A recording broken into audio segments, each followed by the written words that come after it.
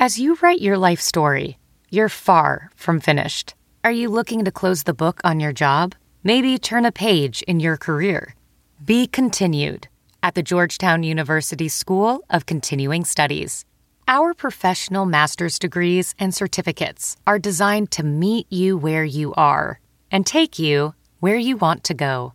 At Georgetown SCS, the learning never stops, and neither do you. Write your next chapter. Be continued at scs.georgetown.edu/podcast.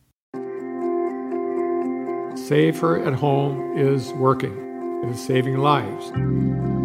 It is the best and most effective tool we have to save lives and prevent our hospitals from being overrun. I think that's an extraordinarily irresponsible and unfair thing for him to say. Essentially, what the governor is saying is that it's my way or you're putting people at risk. It's been 49 days since Wisconsin Governor Tony Evers declared a public health emergency over COVID-19. Where do we stand right now, and what happens in 11 days when that emergency expires? From the Fox 6 studios, this is Open Record. I'm Amanda St. Hilaire, here with my colleague Brian Polson. Hi, Brian. Hey, happy Thursday, Amanda. Happy Thursday. We are bringing you new episodes of Open Record each day, Monday through Friday, to make it easier to sort through the bombardment of coronavirus news. And today we are recording this episode on Thursday morning, April 30th. It's the last day of April already. That's crazy. So today we are going to take a step back, though. We're going to look at where Wisconsin stands right now from an economic, a public health standpoint when it comes to COVID-19. And we're going to start right now with public health. Amanda, what do the latest numbers from the Department of Health Services show as to where we are in the midst of this pandemic? As of 8 o'clock this morning, the Department of Health Services and the various counties throughout Wisconsin that report their own COVID-19 information, they all show that Wisconsin has detected a total of 6,677 cases of COVID-19. Now, nearly half of those have recovered, 3,210. And at this point, 311 people have died. We are seeing an increase in detected cases, but it's really important to note we've also seen an increase in testing. So the crucial thing to watch here is the percent of those tests that come back positive. Governor Evers says we need to see 14 days of a decline in the percentage of positive cases, and we're not there yet. We've been going up and down, kind of hovering around 10%. Actually, I want to give you a little bit of an idea. So, for example, last week, one day we were at 10.68% of the tests were positive. Then we dropped down to 8.9. Then we went up to 11.93. Then we went down to 9.58. So we've been all over in that manner for quite a while, but hovering around that 10% mark.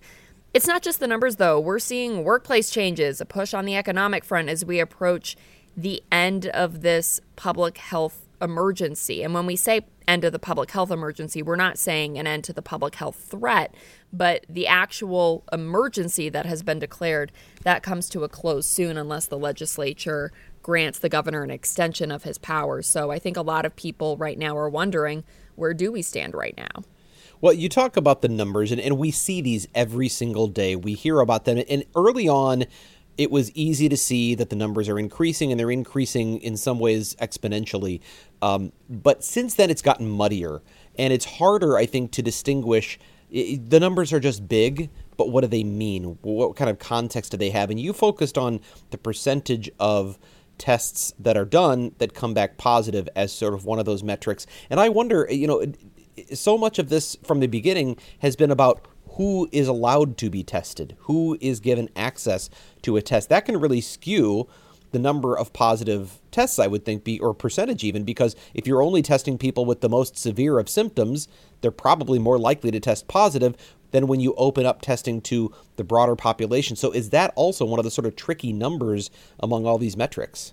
It is a tricky number. So right now we're at a point where the guidance is if you have symptoms, you should be tested. We're being told Wisconsin labs have that capacity now. But you're right, Brian, for a long time, it was only the sickest of the sick who were getting tested. tested. Even healthcare workers had a hard time getting tested. And it was taking a while for those results to come in. So those numbers we were seeing were on a pretty significant delay. Now, we do need to keep in mind you can be positive for COVID-19 and be asymptomatic, not showing symptoms.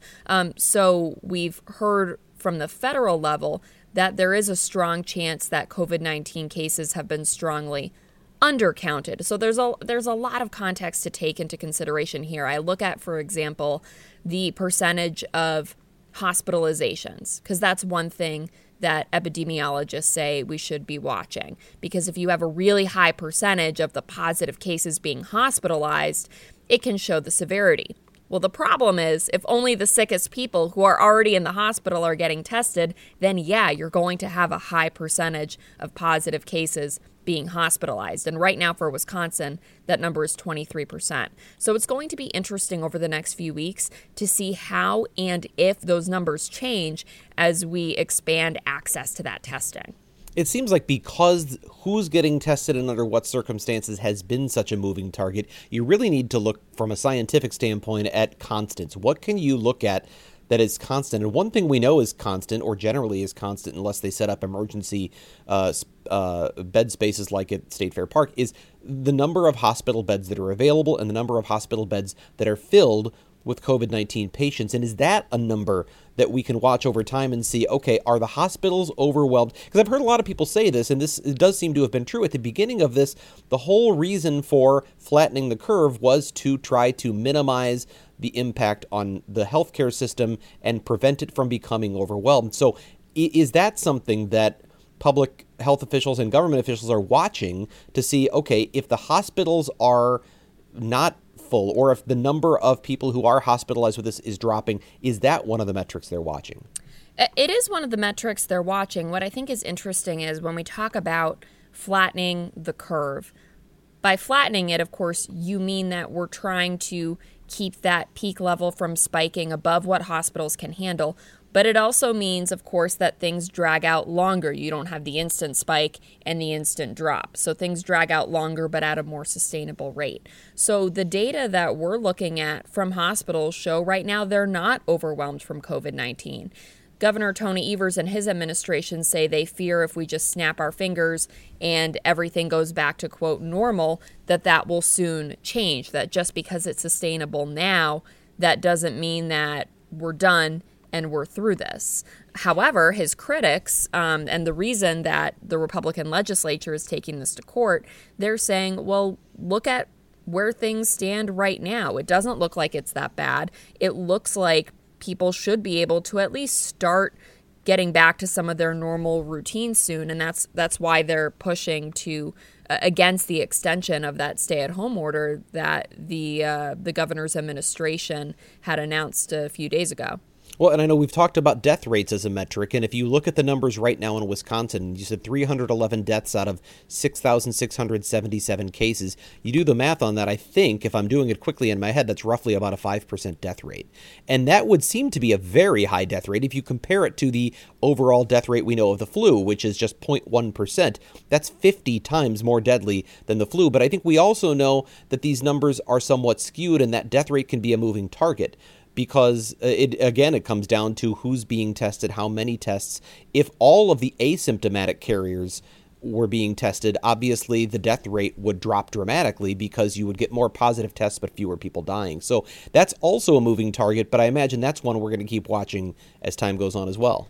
That's right, Brian. And so we have situations in which some numbers are likely being overcounted or undercounted, and it makes it hard to know exactly what we're looking at. But the reality is we have to use the data that we have, and that's something, and in some cases that data is really difficult to get. We still don't know in Wisconsin and in many parts of the country which long-term care facilities have had COVID-19 outbreaks. There's a refusal to name those facilities. So we don't know exactly where this is, or how badly it's hit different parts of our state. And that makes it really hard to get a grasp on this. But the reason there is, I want to go back to that percentage of positive COVID-19 cases.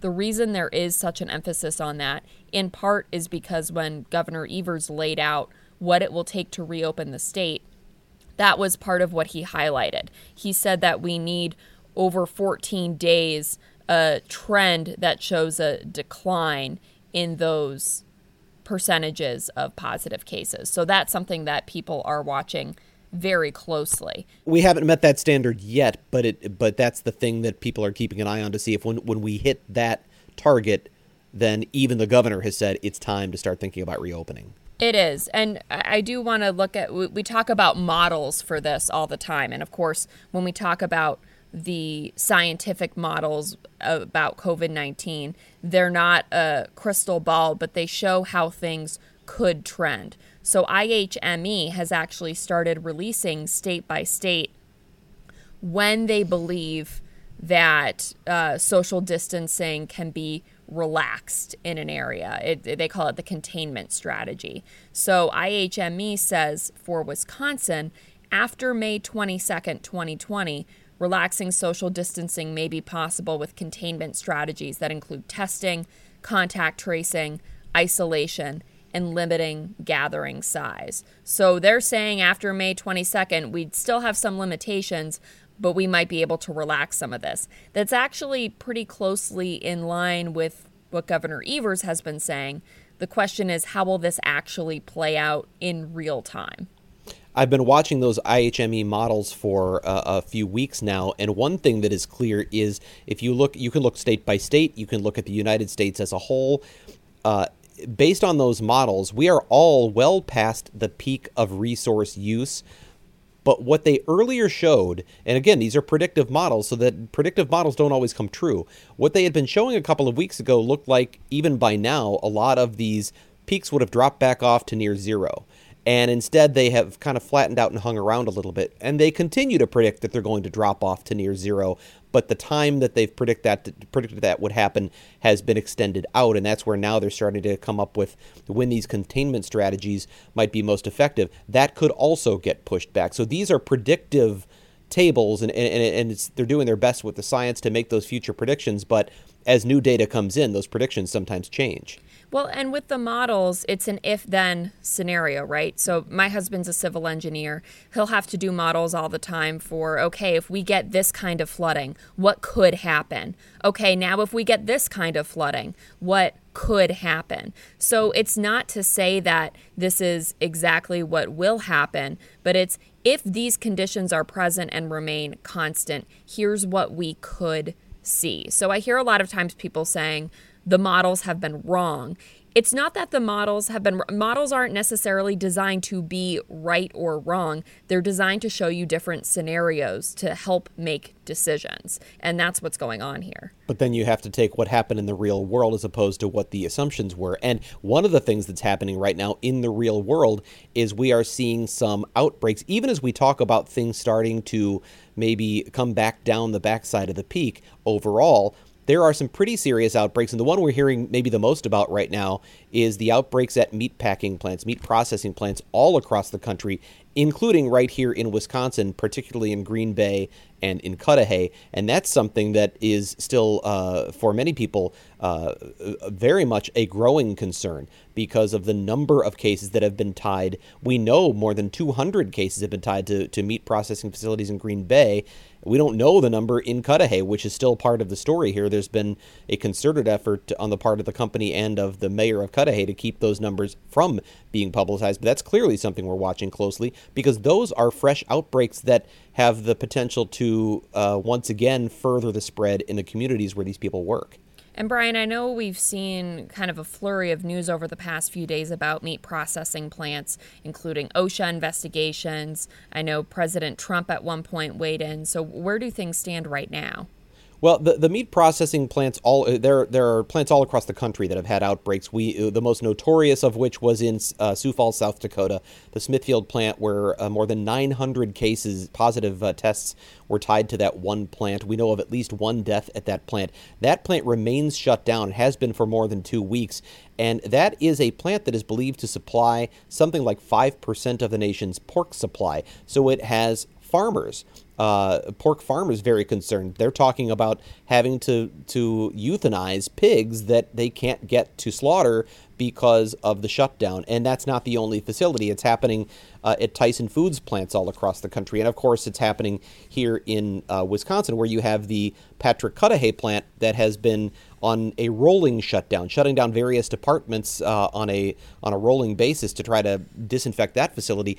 We know at Patrick Cudahy there were at least 28 cases. We reported that back on April 15th. But since then, we haven't heard any updates. It's been 2 weeks, more than 2 weeks now, since the 28 cases were reported. And the Cudahy Health Department and City of Cudahy have stopped reporting the number of cases that were tied to that facility. What we do know, though, is that they implemented testing of all employees, or at least most employees, at the facility. I believe there are more than 900 workers at Patrick Cudahy, and between April 24th and April 28th, they tested more than 500 of them. However, they have not released the number of positive tests that came out of that, and so far as we know, the plant remains in these rolling shutdowns. Some of the departments that were shut down are set to reopen within just the next few days, so it'll be interesting to see if that happens or if there will be additional delays in reopening those. But big picture, there's been a lot of fight among local health departments, local mayors, governors, to try to get some of these facilities shut down and contain the spread of COVID-19 that seems to be tied to these meat processing plants. But at the same time, the Trump administration has now issued a directive that decisions to close these meat processing plants has to come from the federal level, because we're talking about the food supply, and that's a part of our critical infrastructure. And the food supply, the Trump administration argues, is being threatened here. So they've essentially said they want these plants to remain open unless the federal government says otherwise. And there are those who are critics of the plants and the way these things have been handled who say that's just giving the meatpacking industry cover to continue operating under unsafe conditions. So there's really a lot going on with this right now. The bottom line is we know there are outbreaks at these facilities all over the country, and in some cases we don't know quite how great they are or what it's going to take to make those facilities safe for operation. One thing that's being discussed is the possibility of slowing down the processing lines, slowing down the meat packing lines so that they can have employees stand 6 feet apart. Because of the speed of those lines, they have to stand so close together that it contributes, obviously, to the spread when you have sick employees coming to work. The speed of these lines has been something that's been a debate for years, and the industry has pushed for faster and faster allowable speeds, and just last September got approval to reach speeds of, I think, for instance, poultry plants, 175 chickens a minute. I don't know what that means. I have no context for that. What I do know is the industry it sounds like a lot. The industry has an interest in faster speeds, more product, getting stuff out the door. And the question is, especially at a time with an outbreak like this, is the speed of that processing putting the health of their workers in jeopardy and therefore the health of the communities those workers go home to? So all of this is happening right now, and there's a lot going on behind the scenes that we just don't know about. But at the end, the effect at the grocery store is you may well see shortages or a bump in prices on packaged meat. And also you've got the concern about in certain communities that surround these plants, how much of a continued concern is there about the spread of COVID-19, even as others are seeing a decline? And I think the big question here, because like we mentioned at the beginning, we're having these conversations about issues that are still far from being resolved, and in some cases maybe ramping up. We don't know in the case of, Patrick Cudahy meat processing plant, because we don't know how many positive cases there are there, but we are less than 2 weeks out from the expiration date of this public health emergency. So it makes me wonder what's going to happen when that does expire. I can't see the Republican legislative leaders wanting to give Democrat Governor Tony Evers an extension of those powers. So it makes me wonder where these issues will stand as that comes to a close. Well, and you said something there, too, that may be confusing to listeners. At times it's confusing to me, but you said we are less than 2 weeks or about 2 weeks from the expiration of the governor's emergency powers, but the safer at home order has been extended out until May 26th. That's 4 weeks away. So what's the difference between those two things? That's actually what's going to be decided by Wisconsin State Supreme Court. So the extension of the safer at home order, the governor's administration says that the Department of Health Services has the power for public health situations like the one we're in, regardless of whether we're in a public health emergency, to order businesses to close, to take those powers. And that's why the Department of Health Services extended that safer at home order. The Republican legislature said, hold on, wait a minute. That's not how this is supposed to work. Your emergency powers during a public health emergency is supposed to give you this power, and that expires on May 12th. So whether you're saying this comes from you or it comes from Department of Health Services, we don't believe you can extend this beyond the end date of that public health emergency. So that's the case that's at Wisconsin State Supreme Court right now. Yesterday, several interest groups filed their briefs in support or against, and we're going to see how it plays out. There's a chance we could have a decision as soon as Friday, as soon as tomorrow. This is something that needs to be decided rather quickly because depending on what happens, people may need to go back to the drawing board here and figure out, okay, how do we come up with a plan to safely reopen Wisconsin? So we'll see how all that plays out. And we're already hearing about places where businesses are looking to push those limits. They're not even waiting for this decision. They're not waiting for the governor's original 60 days to expire. Some are saying we're going to open now. But after some of those announcements, we've seen businesses backtrack from those claims because they've run into other issues. Can you talk a little bit about what's happened with that? I know we've heard a lot about businesses saying they would open, but then in reality, we've seen that maybe it didn't quite go that way.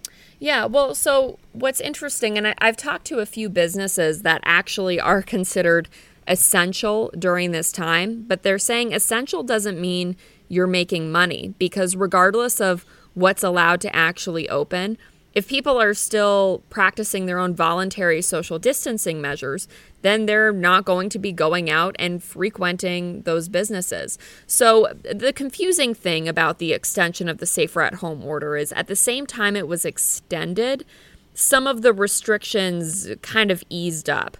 So we have more businesses that are now able to operate doing curbside pickup and delivery and other methods that cut down on the person-to-person contact. So we're seeing that easing of restrictions. Now, you still can't open if you're a hair salon, for example. There are some businesses where you have to have that close contact. So those industries are still hurting right now. But some other businesses are now able to operate. And after that, as we've seen that roll out, yesterday was the first day some of those businesses could really start to jump back into things. You know, we're going to see what happens with them. Some businesses really depend on that foot traffic. I think, you know, downtown Cedarburg, where you have all the boutique shops and things where it's really someone walking by, something catching their eye. They're just not going to have it, even if they're allowed to open, if people aren't out.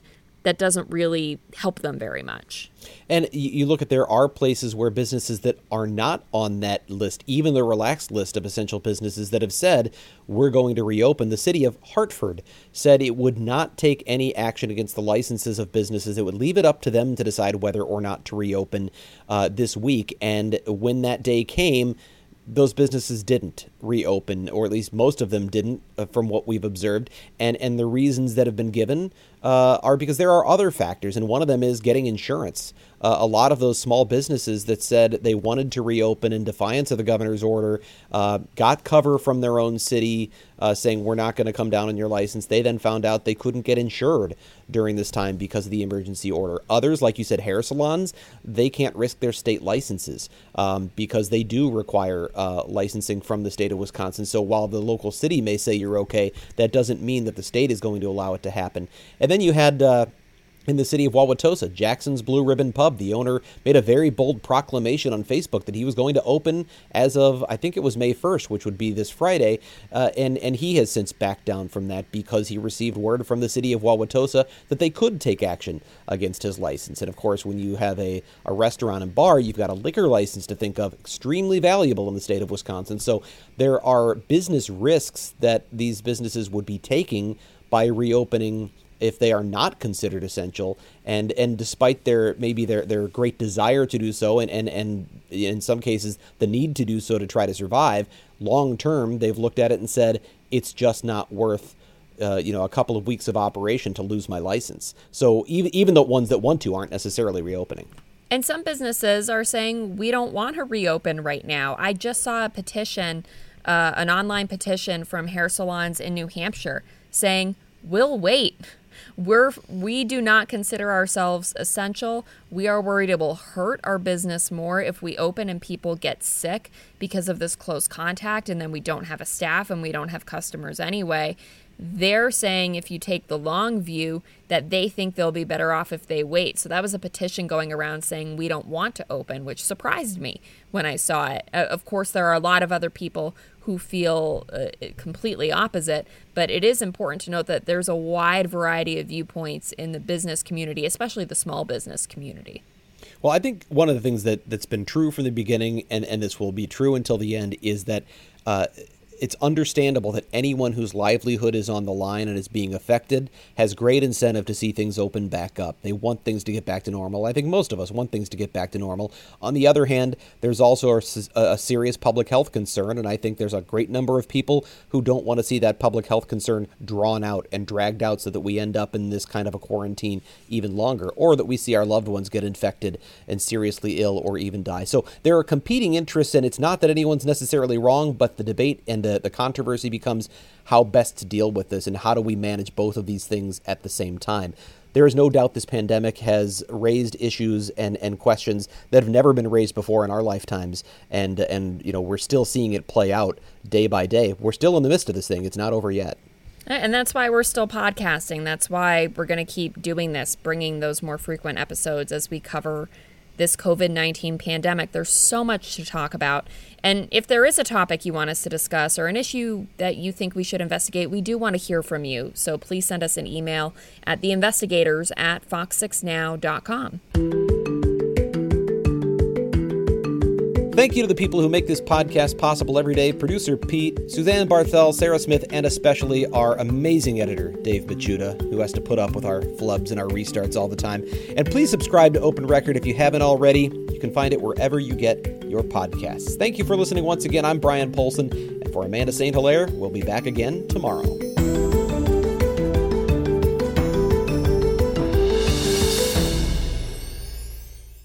Look around. You can find cars like these on AutoTrader. New cars, used cars, electric cars, maybe even flying cars. Okay, no flying cars, but as soon as they get invented, they'll be on AutoTrader. Just you wait. AutoTrader.